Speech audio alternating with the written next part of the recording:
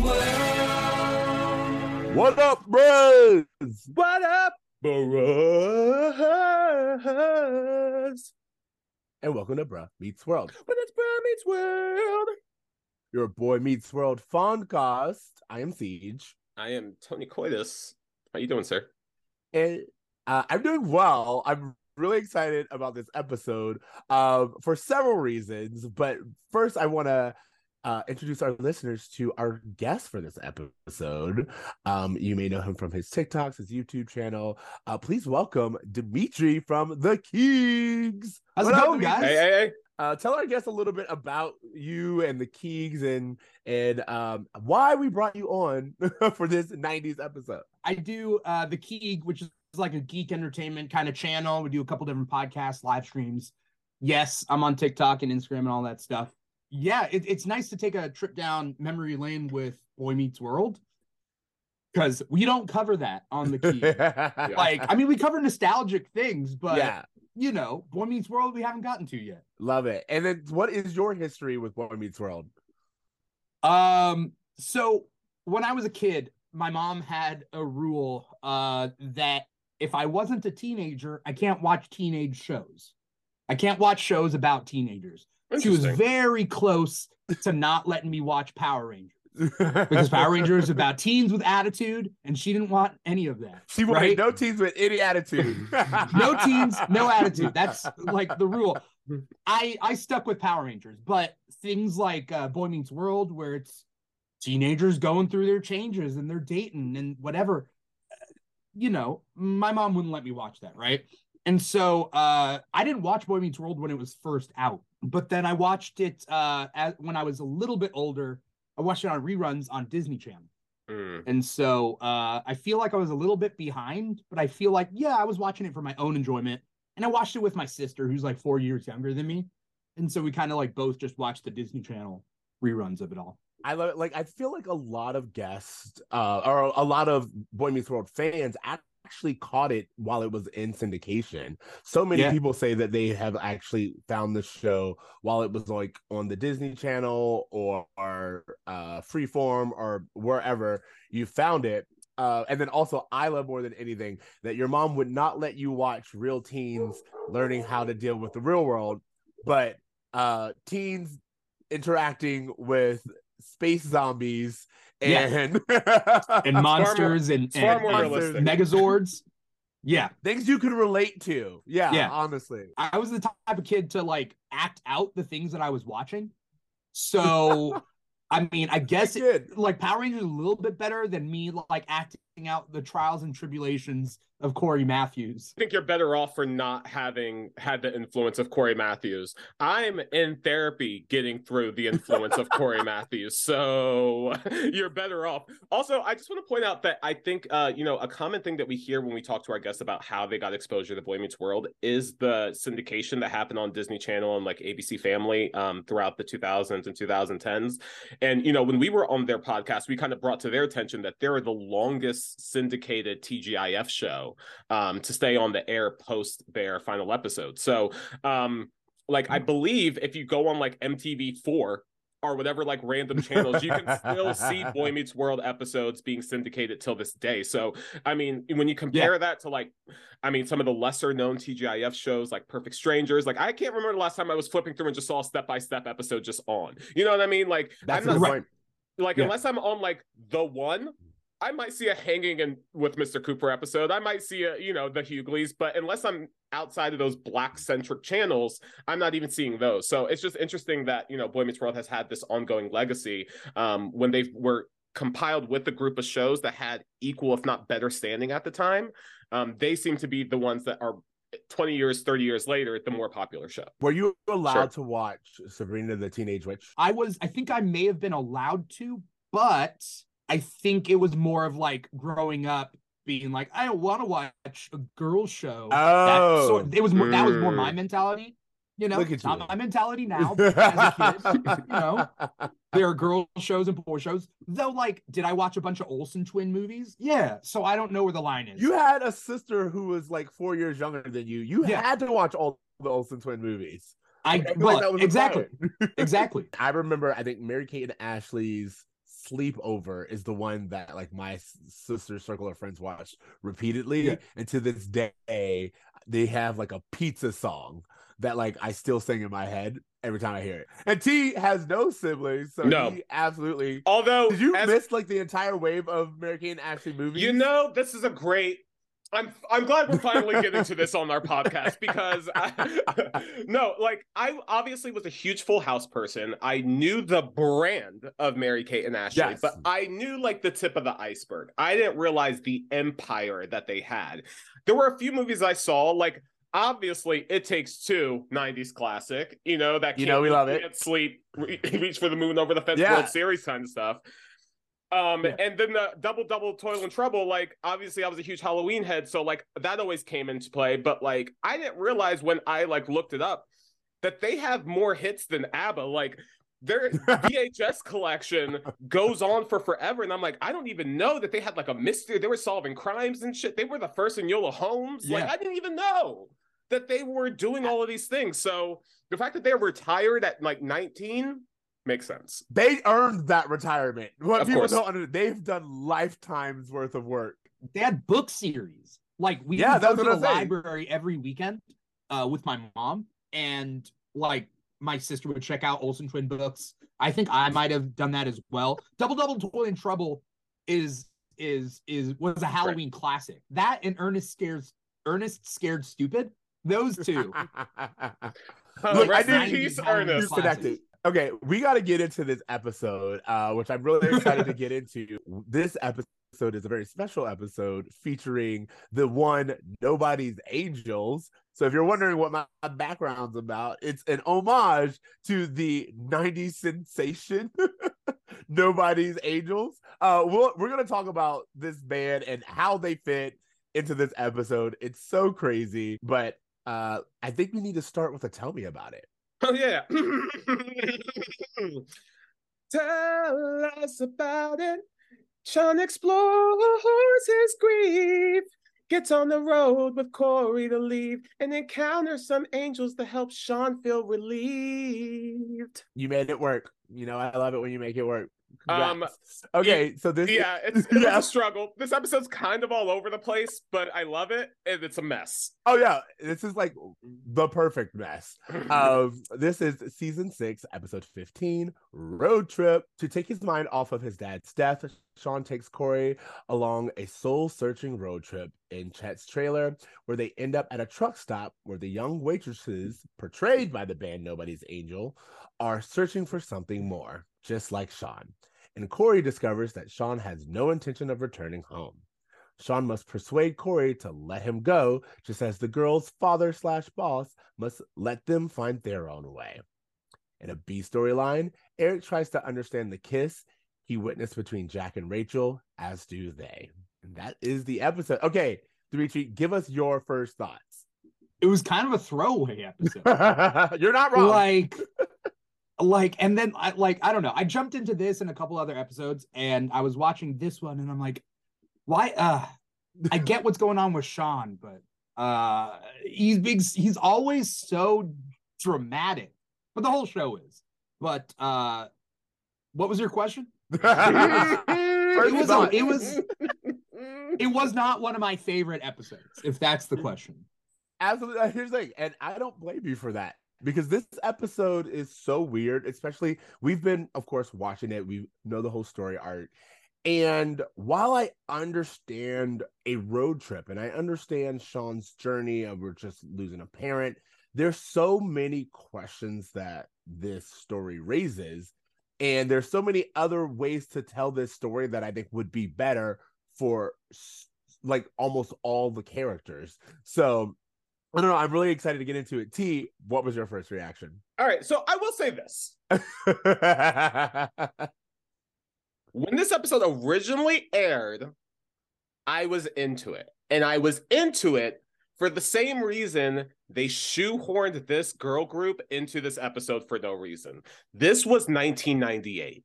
Like, I can't explain to you if you weren't there what watching MTV in the late 90s was, but it was invaded by boy bands and girl groups and pop show. Like it was so much the zeitgeist of pop culture and entertainment that when they showed up in this episode as a kid, I was just like, oh, I've been watching MTV all day. This makes sense.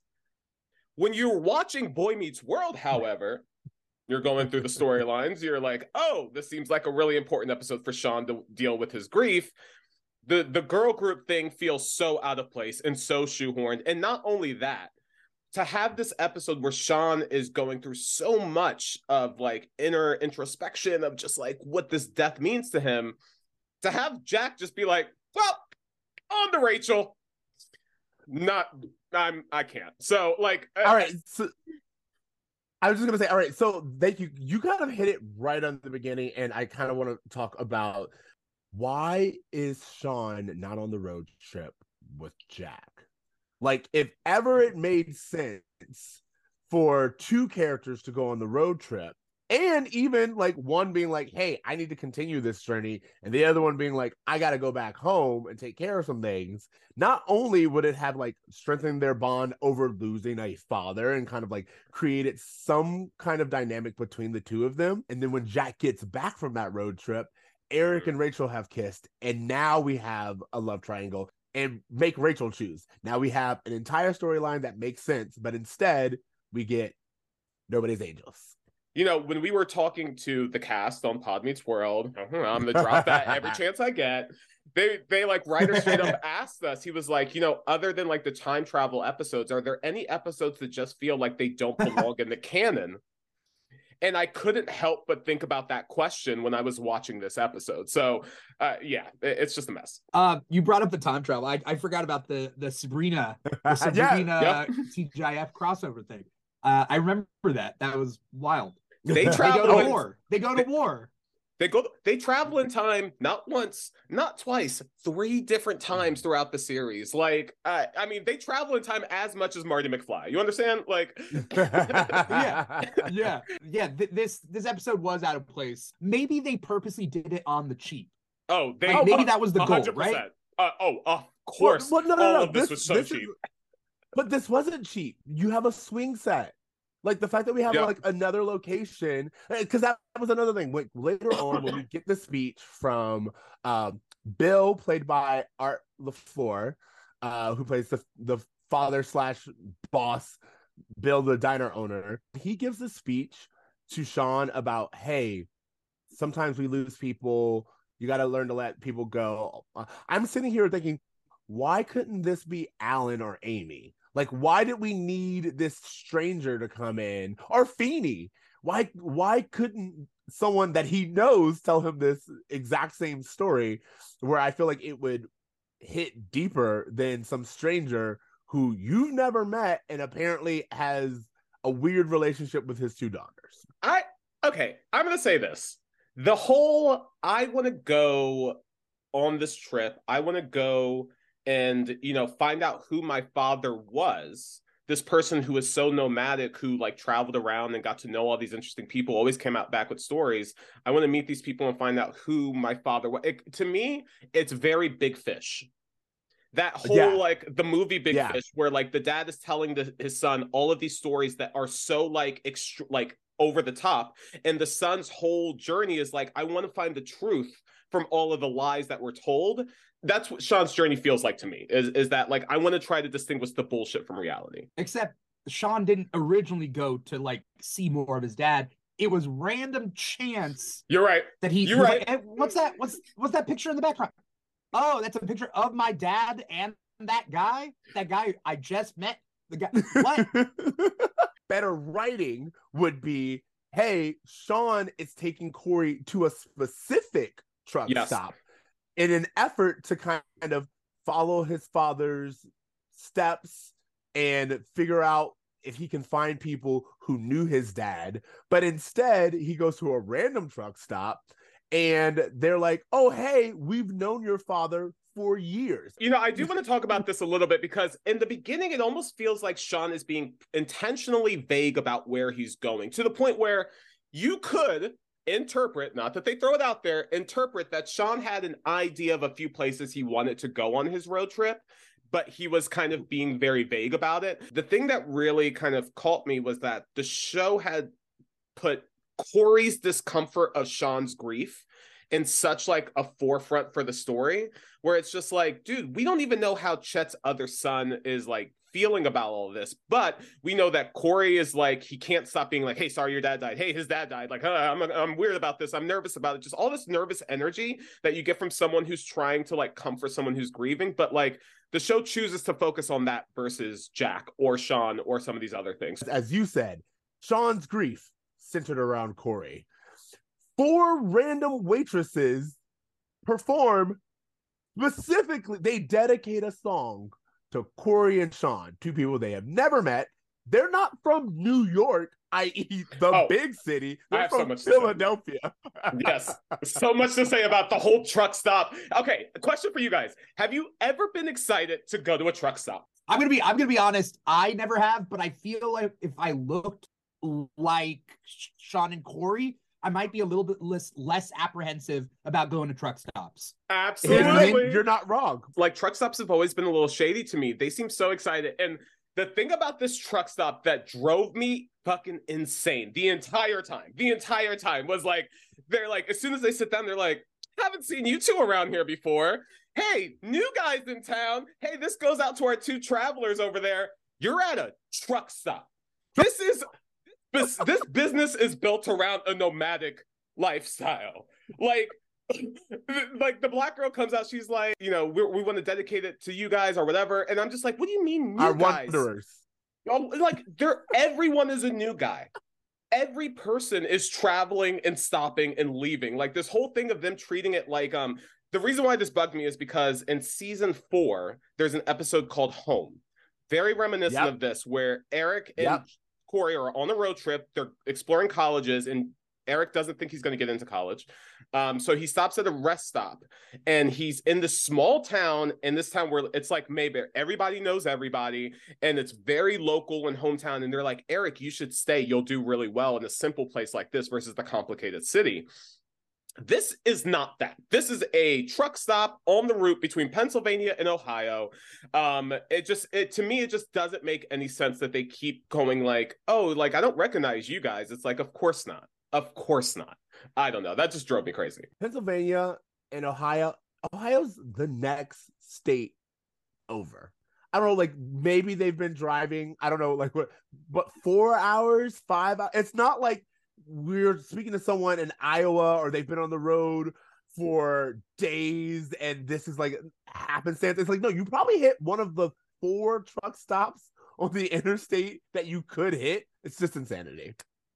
I also love that the girls, like, the whole, like, one of the major plot points of the episode is like, oh no, they're from the city. You're from Philadelphia. You're from the city. Oh, we need to impress these city guys. And at one point, a girl walks up and she goes to Corey. She's like, hey, is Philly a scary place? And Corey's like, no, Philly's not a scary place. I'm like, motherfucker, you stay in the safest, whitest part of Philadelphia I have ever seen. You have never left the 10-mile diameter between your high school and college and Chubby's. Like, you think Meek Mill's out here lying?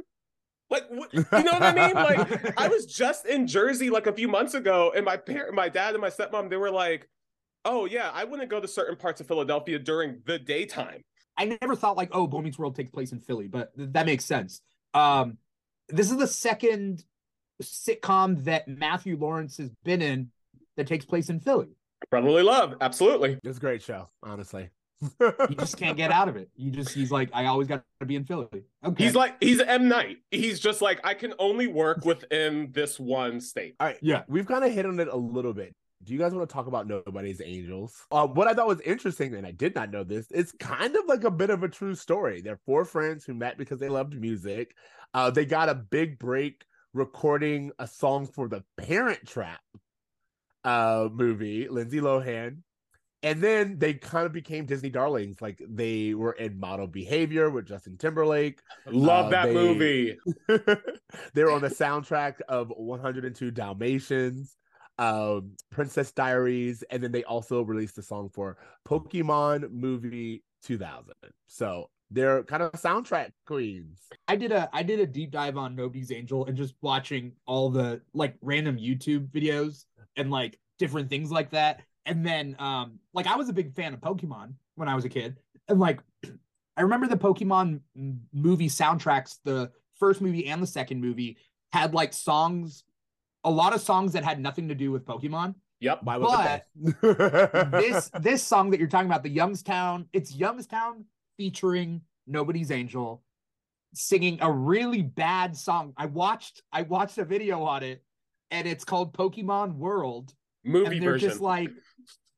They're just like dancing and like, you got to watch the video. They did a live performance on a stage decked out with all this Pokemon stuff. It's so 90s. Oh, absolutely. And it took place, it was 2000, but it was so 90s. Yes, and I'm so glad you brought up the Pokemon soundtrack, because that's such a great example of how a franchise that has nothing to do with the boy band like craze was going on, shoehorned it in. I'm looking at the Pokemon soundtrack right now. Westlife, Youngstown. There are 2 songs by O-Town on this soundtrack. Like, why?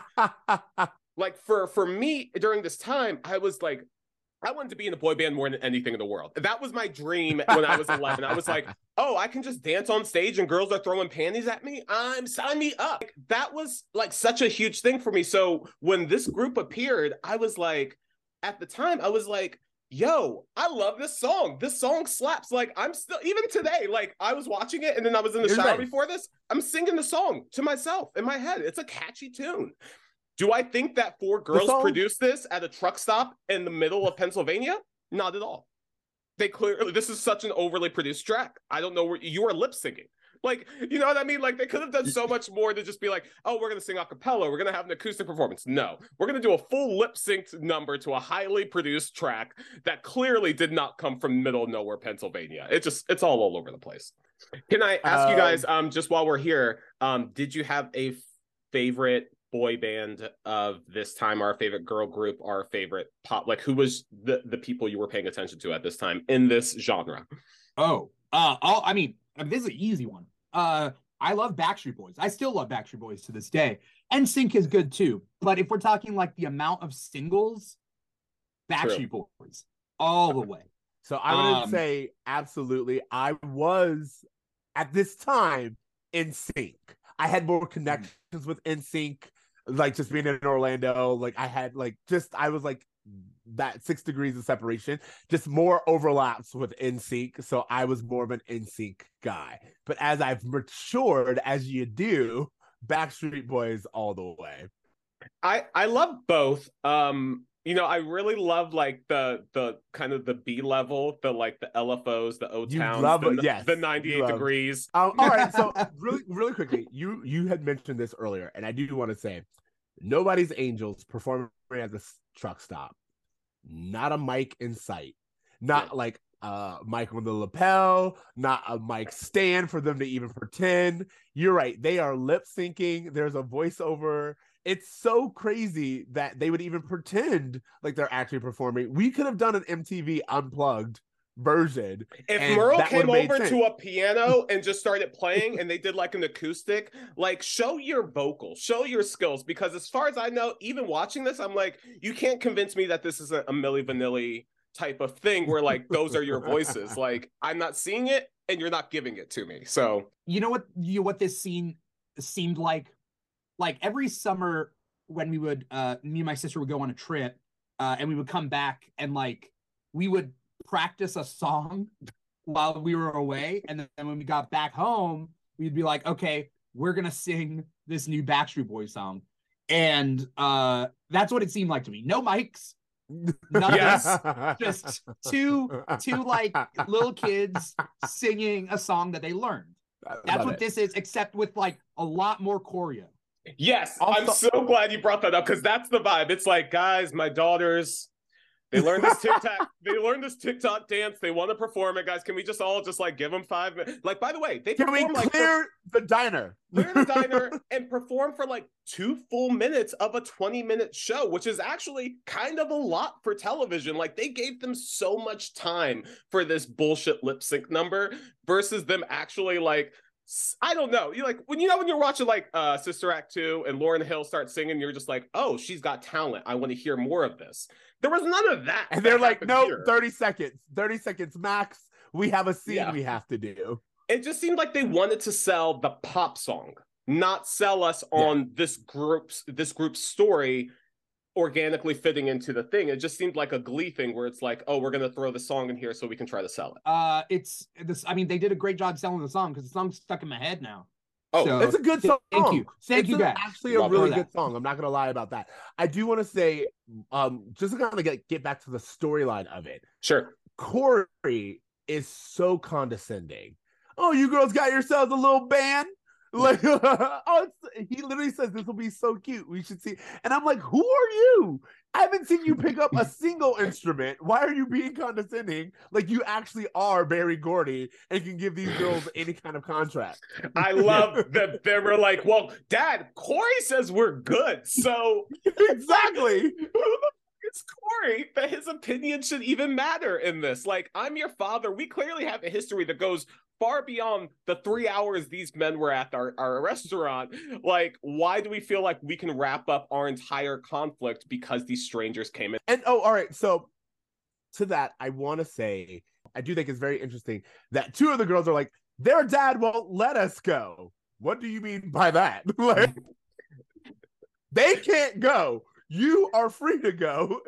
So just do that. There's that one line. It's really weird in this episode where they're like, oh yeah, your dad was here and he used to say that one of my girls would be a great girl for Sean. And then they're like, who is it? And then is it Amy Sue that's just like, it was me. Sarah. Yeah. Sarah it was a Sarah? Okay. It was me. And that's also like, the one he used to show us photos of you all the time. I like the one where you're bathing in the sink. You mean when he's a baby? Yeah. What are you saying? I love the joke where Bill comes out and he's like, hey, do you see Amy Sue over there? That's my daughter. And Corey's like, lucky man, which is a weird thing to say to a guy who has a cute daughter. And he goes over and he's like, you see that girl over there? She's my other daughter. And Corey says, you must have quite the gun collection, which I also thought was a funny joke. And then that is a funny line. He points to the black girl and Corey goes, let me see you explain that one. And I literally did laugh. I was like, you know, Corey actually has some pretty solid jokes in this episode. Absolutely. But then they use Sarah being like, we're all that dad has.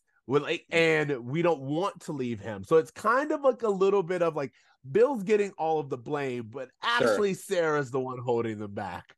Yeah, and I think to your point, like they didn't write that character as sympathetic to dad as they should have, but we're also like introduced to like 7 new characters all at once, and we just don't have the time. This whole episode feels so shoehorned to include this girl group because let's hypothesize if this girl group wasn't available for this episode, how would they have done the story? It would have been far more deeper into the characters. It would have probably explored Sean and Chet's history a lot more. We just would have had so much, like, I think half this episode is taken up with this girl group subplot that has nothing to do with the characters of the show. I feel like if there was a script that existed before they got, they booked Nobody's Angel, it would have been a very similar story, maybe with like a daughter that wanted to go to the big city and just one daughter. And the father won't let her. But then the father, like, I feel like in an original script or an alternate timeline, they could have explored the father's relationship to Chet and tell Sean stories that he's never heard before about his father. And then the daughter would have been like, hey, Sean, you and my father are getting along so well because he sees your father and you, they were best friends. You could convince my dad to let me go to college or something in the big city. Yeah. And then it's just more of a character episode instead of the wasted time and like split dialogue across 4 new girls where each one gets like one sentence every scene. I was just like, I don't know. I didn't really care for this truck stop thing. All right, so let's talk about the B storyline, which is Jack and Rachel have just kissed. As far as they know, Eric doesn't know, and they're like, we got to talk about it. They have the conversation. I'm sorry. Can I stop you real fast, bro? I'm so sorry. I'm so sorry. Go for it. Again, I've been talking about this for a few episodes, so forgive me, Dimitri, for just kind of harping on this to you now.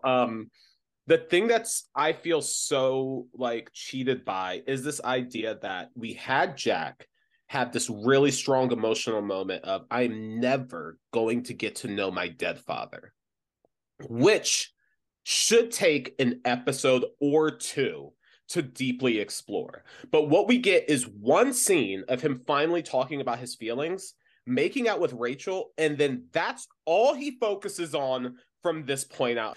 And for Eric to be kind of mean to Jack in this episode and kind of like, I don't know, a little cold to him at it, which I get it. He's like, I mean, we'll get into Eric's thing. I don't even wait. I'm gonna say I will let you go on the rant for Jack. I'm sorry. Yeah, stop. I do not feel like Will is. I feel like Will actually plays it completely understandable in this.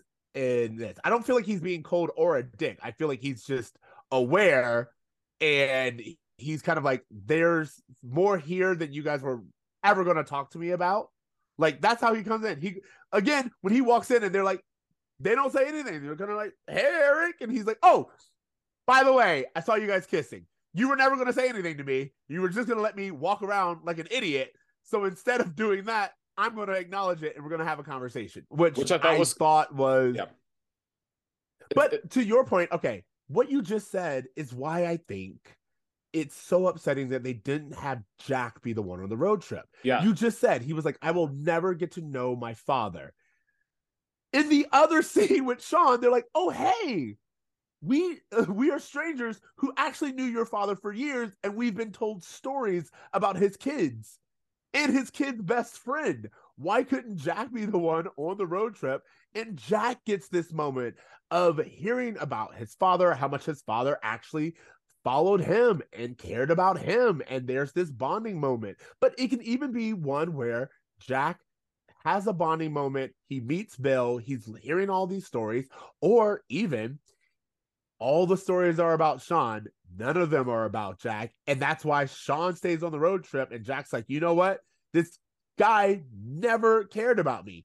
Goes home, makes out with Rachel. Now the story makes more sense. Yeah. You're right that they just don't give Jack the space to even have his own storyline of grieving his father. Okay, so I want to talk about this briefly because I disagree with Siege in the sense that I don't think Will Friedle has any reason to be upset about anything, Eric's character, and this is why.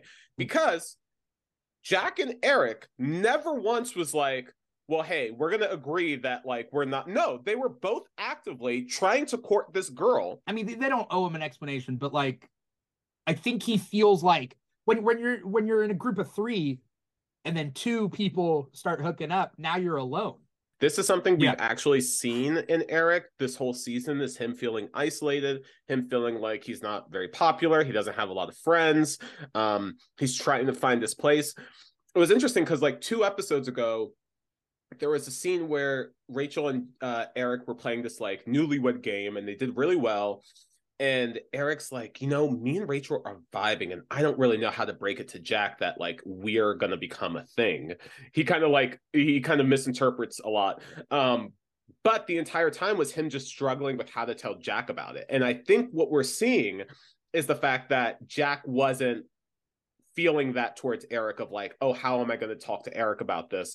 And again, to Eric's point, they did not only lie to him about it when he asked, as soon as he left, they made out in the living room, as if to say, if he comes back, fuck it. You know what I mean? Like, it was just very careless the way they went about handling it. I'm gonna give him a benefit of a doubt.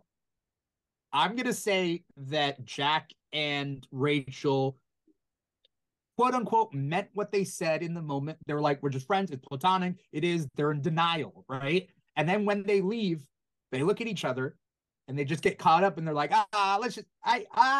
okay. I get it, but here's the thing. Even if they did, to TC's point, Eric has just, like, he is not at the elevator door. He's not at the laundry room. They didn't make sure that no one, like, heard him walk down the hallway. He shut the door and they were like, I want to kiss you. And they just went at it.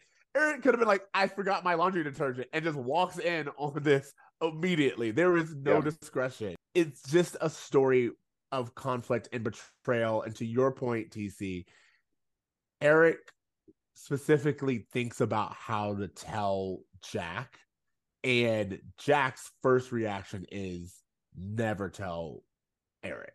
Well, what's interesting is that Jack doesn't even want to have the conversation with Rachel. Like, he's trying to avoid even getting into this, which makes sense because he has a lot on his plate right now.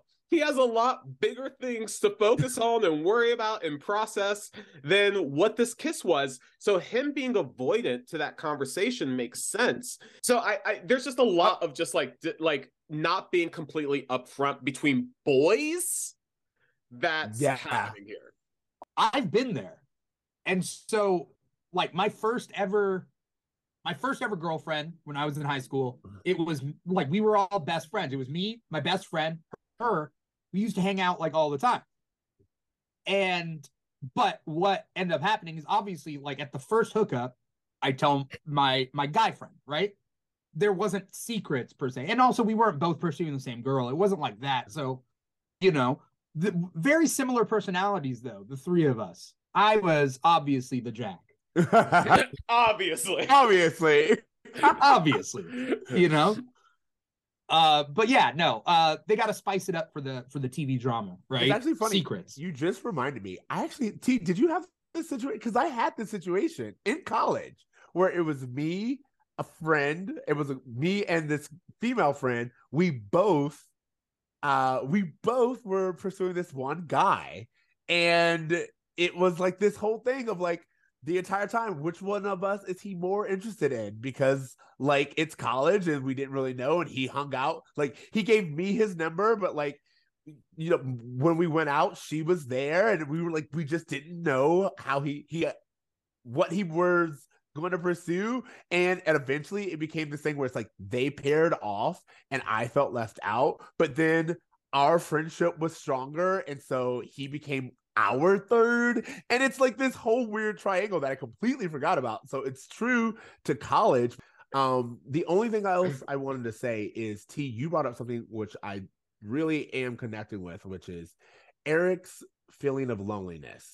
Or if we look at it, each one of these characters, Jack, Rachel, Eric, they're all lonely in some kind of way. Rachel knows no one but her roommates. Jack knows no one but his brother and his roommates. Eric doesn't have any other support system because his family pretty much ignores him, and Corey and him almost never overlap. So he himself is feeling lonely. And so like this idea of loneliness and lonely people finding each other, and what happens when three lonely people find each other and two of those people have like a sexual spark, that's a great storyline that we could have done. There's a lot of better choices. I think that's the thesis, right? Like there's the better choices the writers could have made. Why are they pushing X, Y, and Z? Are they lazy? Are they like what are the parameters that they're working in? You know, I think they even talked about this on Pod Meets World, maybe, or maybe it was a different interview where they were talking about how Sabrina was able to get Backstreet Boys. And I think there was this push to like put a pop group on there, and they specifically wanted to get a female group to counter the largely male-centered cast that's on Boy Meets World. But like, this is a prime example of just like, we're trying to figure out a problem that doesn't even need to be a problem. Like, why are we trying to shoehorn any of this into our show?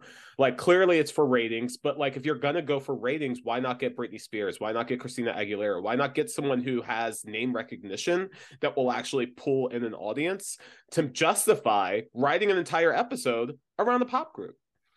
And like, where's Destiny's Child? Like, bring someone else in here that has name recognition.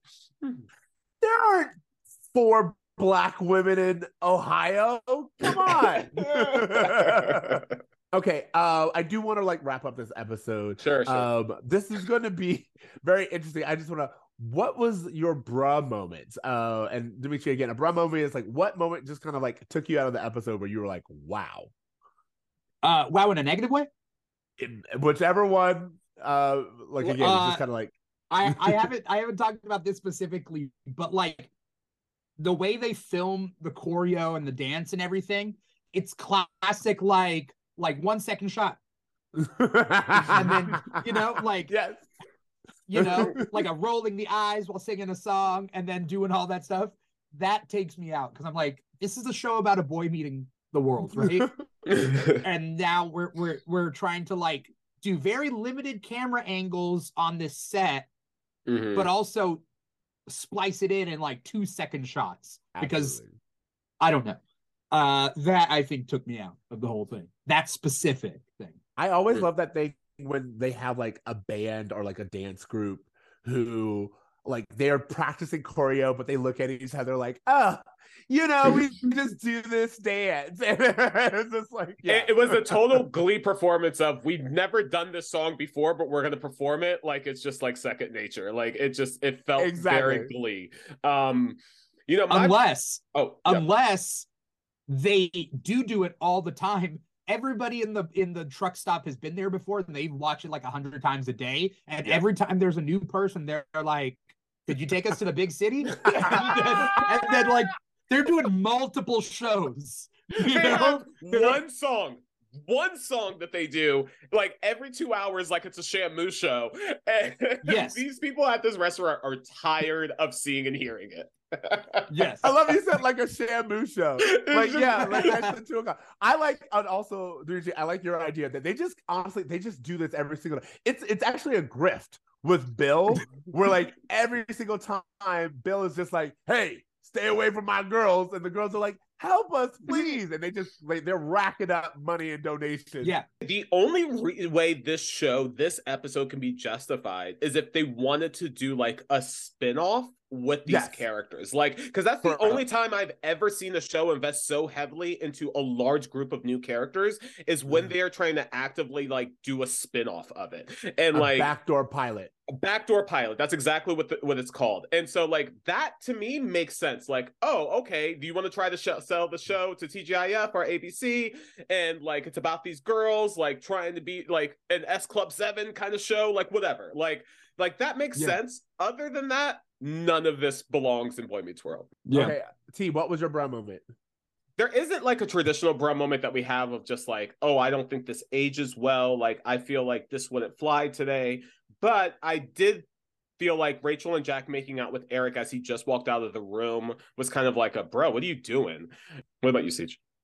I do feel like the whole, my favorite photo is of you in the bathtub. It's just a weird thing to have a female character say. So that was one of my bra moments. And then honestly, if we want to talk about things that just kind of like took me out of the episode, I can't get over the fact that Jack is not mentioned at any point in time when we were talking about Chet and his kids.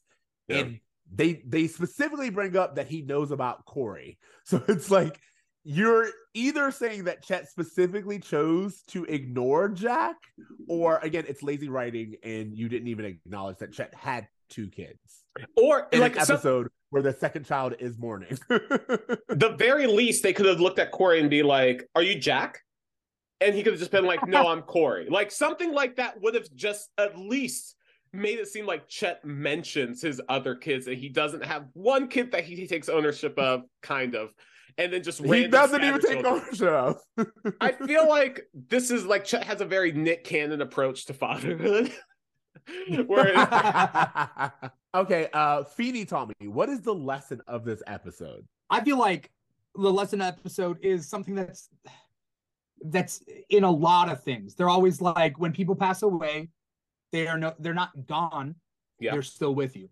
I mean, they literally spell it out in this episode. Yeah. And it has been in other things, right? That is classically just a lesson that we see a lot of time. But I did like the fact that like Chet appears. You know, it's nice. Yeah. It's sad. It hit me a little bit, right? Yeah. I've seen it before, but it still gets me. Yeah, for sure. I want to give that to the actor who plays Chet, because I feel like, again, I've always said this, I'm a Chet apologist. He is just so charming, and you just literally never get tired of seeing him, no matter when he shows up. And I think that that's a lot about his performance, that, yeah, even seeing his ghost, you're like, man, I'm really glad I got to see that. No, for sure. T, what do you think the Feeny lesson is? You know, what the Feeny lesson should be is it's okay to grieve in your own way. That if you want to make jokes, if you want to laugh, if you want to go and kind of like explore life on your own, like all of that's okay. There's no proper way to grieve. And that kind of would even make sense for Jack's storyline, even though I just don't feel like the show kind of pushes that. The main message I got is that if you're in a girl group and you want to make it, you got to go to Philadelphia. Like that is the message that most of the show is about. So like, I really just don't know what I'm supposed to walk away with, other than like, also it's okay to lie to people about your relationships that you have behind their back. Like I don't really know, based off of the characters' actions, what I'm supposed to be walking away with. But I think Dimitri hit it closer with just that, no one's gone once they die. I love that you're like, if you really want to make it, if you can impress just 2 random college students, boy, you're on your way to the top. I love when you called Corey Gordy Berry. Barry Gordy. I'm sorry, Gordy. When you were like, "Oh, they're treating Corey like he's Barry Gordy," I'm like, "Yes, this makes no sense. Who was this guy that you need to?" I can't keep going back into that. Okay. So, and to me, I was gonna say my feeding lesson is more of like learning to let people go. Like that's another part. Yeah. Sean learning to let Chet go, Corey learning to let Sean go, the dad learning to let the girls go. Yeah. And in some way, if you want to, Eric really he's starting their journey of having to let whatever this triangle is go. So yeah, that's just kind of like what I took away from it. But you're right, nothing's really spelled out the way that it should be. So yeah.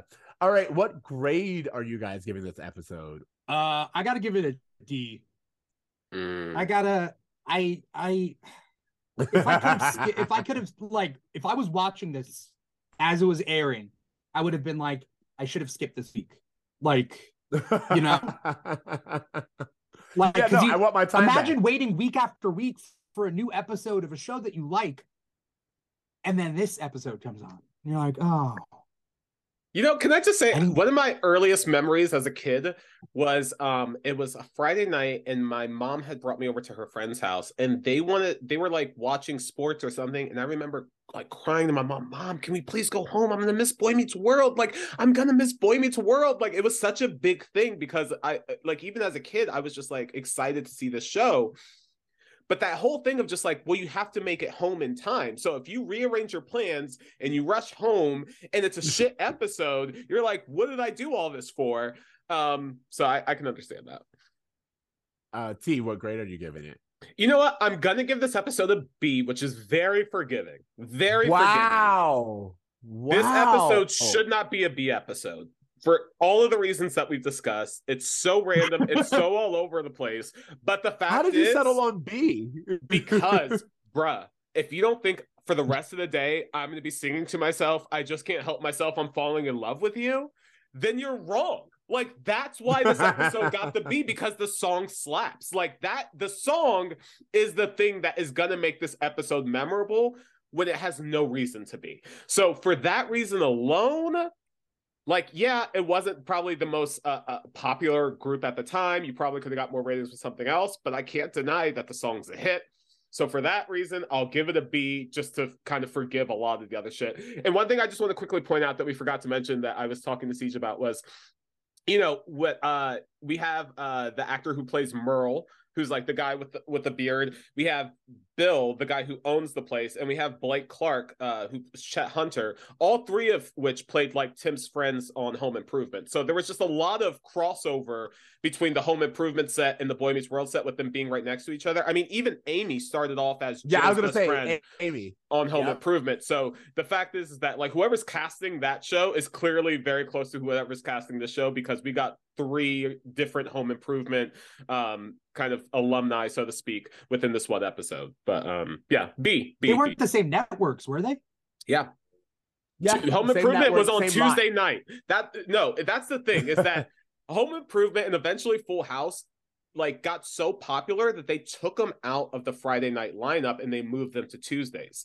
But if you notice, Home Improvement in terms of subject matter is actually far more in line with Boy Meets World than a lot of like Full House and Family Matters stuff. they're a little bit more mature in their storytelling sometimes, especially as the kids get older. But yeah, there's just a lot of crossover there.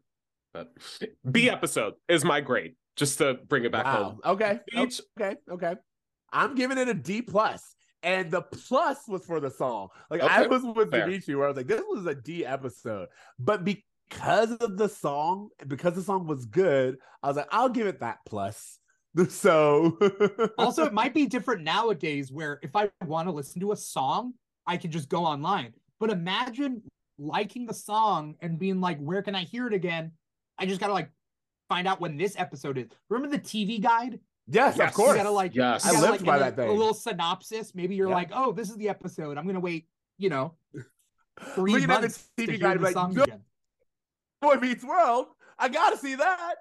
You know what's so funny is that you bring up a great point that before there was even like the guide button on your remote, which was something that we encountered as a technological like revolution at the time. There wasn't really a way other than that TV guide of knowing what was on. And even then the synopsis was so brief because I had to fit in like such a small point that television was in a lot of ways, I think a lot more like what TikTok is now in terms of just like you're scrolling and you're looking for something and you're finding something that's entertaining, but it's all about the discovery more than actually like seeking out content, which is a completely different than how we approach television now. It just feels like they've allowed so much more room to discover new things by providing, now we have full websites dedicated to like what's going to happen in season 2 of Miss Marvel. Let's find out. Like all of this like speculation, whereas before there was none of that. That didn't exist. So I think there is something when you said the TV guide thing, it just kind of brought me back to a time where I had a very different relationship with television because there wasn't all the options that we have now. It's actually really funny. You just made me realize I've never thought of it as TikTok like channel surfing, but that's exactly what it is. Yeah. It's crazy. Yeah. Also like the way they write episodes back then, given the time period and the constraints of television is different. That's why like when they go to commercial break and they come back from commercial break, they redo the last 5 seconds sometimes, right? Yeah. Like if it's a big thing, they're like, maybe you just came into the show. Can you imagine that though? Like attacking a show like, oh, we got to do them in like 5-minute chunks.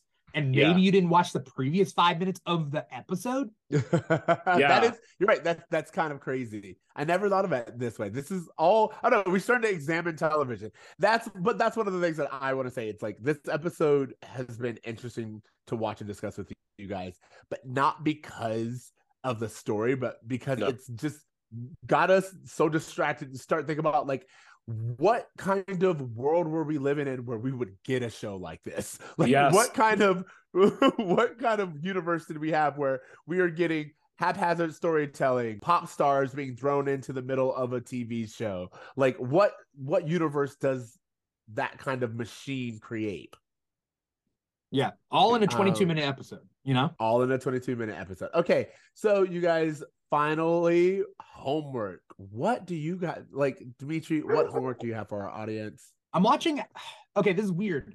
I'm watching How I Met Your Father because I never gave it a shot when it first came out, but season 2's out, and I'm like, okay, I will bite the bullet and I'll give the first season a shot because I watched How I Met Your Mother religiously back in the day, but I can't go back to it.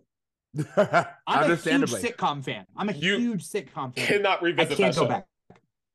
I can't for multiple reasons because the end of that series messes up things so bad. Yes, I can't watch it. And then also Barney, as a character, as an entity, Barney ruins that show. Yes, like it. I get it. Back when I was younger, I was like, haha, that's like the dickish kind of humor. Okay, yeah, that's funny. The bro code, super funny, super hilarious. And then now I'm like, oh, I can't go back. It's different. So How I Met Your Father, I'm a couple episodes in. I'm watching it with my mom. It's more risque than How I Met Your Mother. Yeah. Like, I've seen it. One of the guys essentially, wait, how appropriate is this show? This podcast? Oh, go for it. We curse all the time. Okay. He's wearing the fleshlight. He's wearing like as he walks out of the room, he's wearing a fleshlight. It's a bigger fleshlight. It looks like Good for him. It looks like an ice, like a ice cream maker kind of thing. But whatever. But like it's anyway. Whatever. The point being is, sorry. Side note: my mom was like, is that a real thing?" And I'm like, I don't know. I can't have this conversation with you, Mom. Are we doing this? I don't want to. We're not gonna. No, I don't know. But I just finished. I finished a lot of shows. I finished Atlanta season 4. Oh, and that was it. Great. The Goofy movie episode of that season will stay with me forever. I love it. That was none of the episodes make sense in Atlanta. Like when they do that standalone stuff. Yeah. And I'm like, do people coming in, they don't know what is going on. That episode is wild. I was at a bar, just a dive bar, and they were playing FX. And multiple episodes, like standalone episodes of Atlanta went back to back. And I'm like, anyone watching this that would not know what this is. Absolutely. Yeah. It's surreal. It's literally surreal television. T, what's your homework? This is something you've been giving us homework for a long time, and I finally got around to like deep diving it, and I'm almost done with it. But I am now completely obsessed with Abbott Elementary. I've gotten through to like most of season 2, and at this point, I get it. It's the Black Parks and Rec, and I love it. It's such a joyful show, and one of the reasons why I think you've talked about this before, and I'm finally kind of seeing the connection is so rarely do we have shows that focus on school and education and teachers? And one of the things that we all connect with as Boy Meets World fans is the fact that Feeny relationship was always taken so seriously, and they kind of explored, what it was like to kind of grow up and go through school in a way that we can all relate to, in a way that television doesn't really talk about too much. Even on Saved by the Bell, the education was just kind of in the background while these hijinks were going on, versus it kind of playing a role in these kids' lives. And to kind of connect that to Abbott Elementary, to kind of see this all from the teacher's perspective entirely is very interesting. And having to deal with charter schools and like low funding and like I have a classroom disruptions and like all these things. Like half of my family, like not half of my family, but a lot of my family are teachers, and they work in schools and they work with kids. And these are all stories I've heard them kind of tell me in ways that just kind of make me relate to the storyline so much stronger. So like, yeah, and that's the thing, I say Black Parks and Rec because if you understand Parks and Rec in the terms of like, hey, The Office is very cynical, but Parks and Rec was very optimistic and like kind of gave you a joy. Like these people wanted to serve the public. They wanted to do good. Leslie wants to do good. You can see those same characteristics kind of, within the cast of Abbott Elementary, where everyone has their quirks, but even the principal, for example, is doing her best and is lovable, and you want her to succeed, and you want all of these characters to do well. And I just think it's a great ensemble comedy, and probably the strongest ensemble I've seen in a long time. So yeah, Abbott Elementary season 2. Abbott Elementary will always get my praises. The idea that like, and I only realized this as I grew up, the idea that like our parents, our teachers are just as clueless. Yeah. Like they're also going through growth. You think the pinnacle of like the totem pole is like these authority figures that you've been looking up to your whole life. Mm-hmm. You've been getting lessons from, and sometimes they're making it up on the fly as well. Yeah, absolutely. Yeah. That moment you realize, like, I mean, especially for me, because I'm an only child, but if you guys are the oldest, that feeling of like, oh, my parents had never done this before.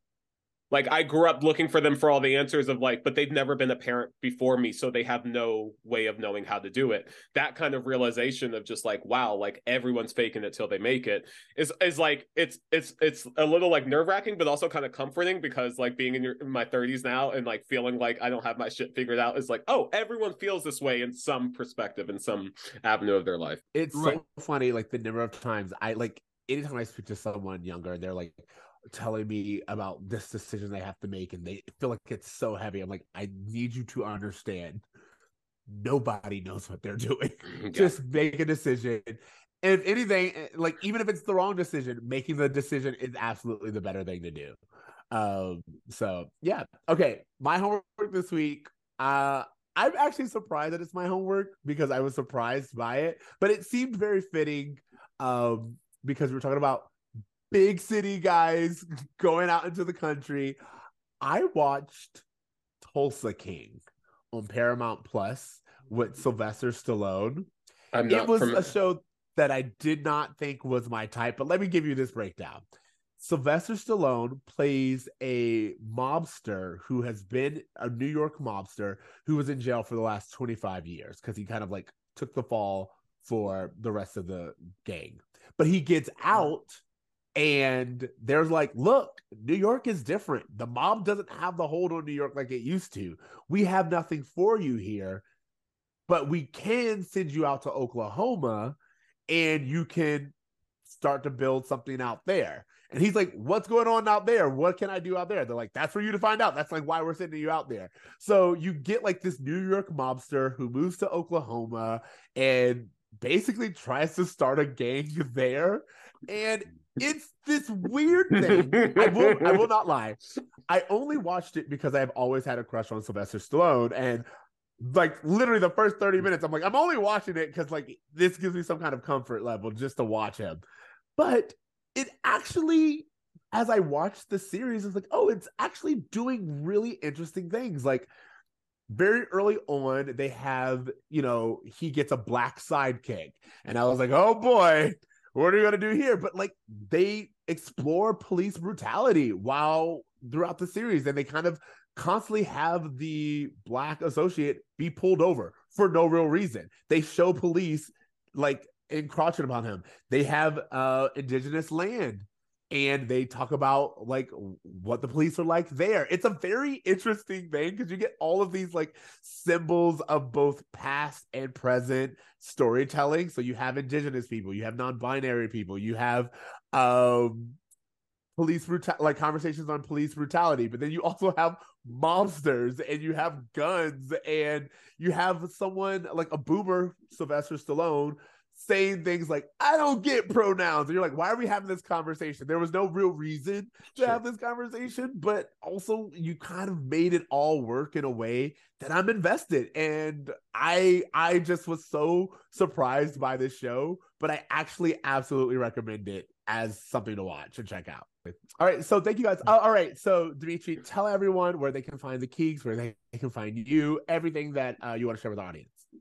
Yeah, so if you like geek stuff, yes, we deal with a lot of nostalgia, but it's comics, movies, TV, pop culture in general. We have multiple shows a week, but you can find all our information on our social media at The Keeg Show, TheKeegshow. TikTok and Instagram are our big ones. Yes, we're on Facebook. Yes, we're on Twitter, but TikTok, Instagram, two big platforms. We do live streams and podcasts. So our live streams are on Twitch and YouTube. So twitch.tv/The Keeg Show, youtube.com/The Keeg Show, or you can listen to us on podcast format, Apple Podcasts, Google Play, SoundCloud, Spotify, iHeartRadio, and Stitcher now. So pretty much at The Keeg Show or /The Keeg Show anywhere, and you can find us, you can track us down, and we're doing like a Mandalorian season 3 after show because we do a lot of after shows for those type of shows. And then we got a lot of shows that we do, so definitely follow us and figure it all out. Yeah, thanks so much, man. I really enjoyed having you on. It's Absolutely. been such a pleasure to like actually, again, we've been following each other, so to like collaborate, it's always fun and great. Yeah, I thought this day would never come, but I made it. Yeah, you made it. We're happy to have you. So happy to have you. Thanks for having me. So for our listeners, as usual, you can find us at Bruh Meets World on all the places. Pretty much anywhere that you did /The Keeg Show. After you're done watching that, back that up a little bit, do /Bruh Meets World. You'll be able to find us on all the places. Make sure you leave us a rating. We appreciate you guys so much. And this is the part of the show. Keeg, I'm going to see if you remember your homework. This is the time where... Give you a little second. Yeah. I'm good. Everyone, this is time we ask you to dream. To try. Do good. Yeah. Hey! Later, bros. Later, bruh. When this boy meets world.